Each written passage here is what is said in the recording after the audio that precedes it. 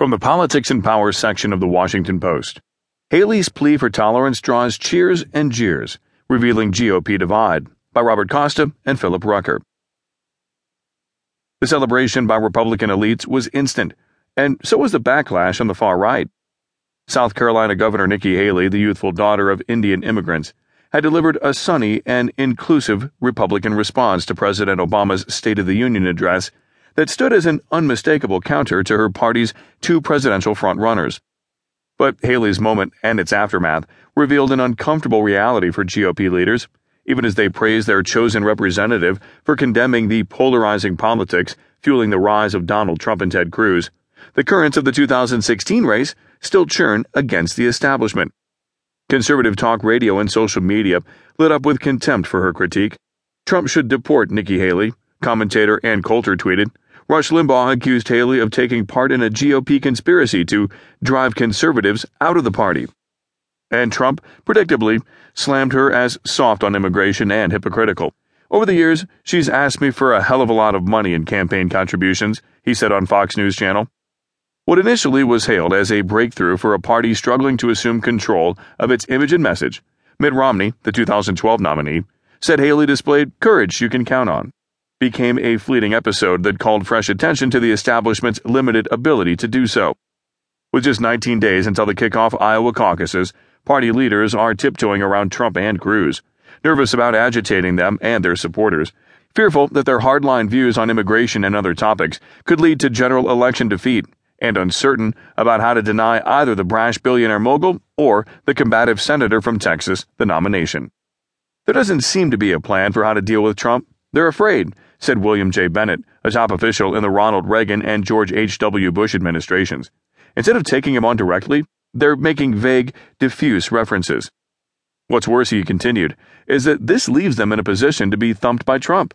This is not the way he talks or campaigns, and he'll hit them right back as fuzzy and weak. House Speaker Paul D. Ryan, Republican Wisconsin, said Senate Majority Leader Mitch McConnell, Republican Kentucky, selected Haley to deliver the party's nationally televised response.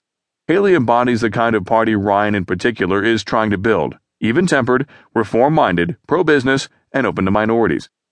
She clearly is a terrific advocate for an inclusive, younger, solution-oriented Republican Party, said former House Speaker Newt Gingrich, Republican Georgia.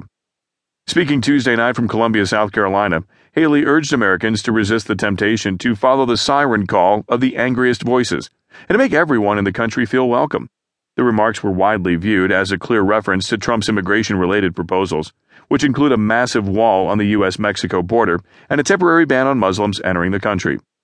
Haley also said Democrats were not solely responsible for the failures in Washington. There is more than enough blame to go around, she said. We as Republicans need to own that truth. Ryan and McConnell reviewed the text of Haley's speech before her delivery, but there was no coordination to use the setting to attack Trump, their aide said. Governor Haley did a great job with the speech. She had the pen and didn't need much input from anyone, said Ryan spokesman Brendan Buck. Tim Pearson, Haley's political advisor, said the governor told Ryan she would deliver the response only if he agreed to let her say whatever she wanted to say. There was nothing in the speech that she didn't want in there, and there was nothing that she wanted in the speech that she didn't get in there, Pearson said. It was all hers.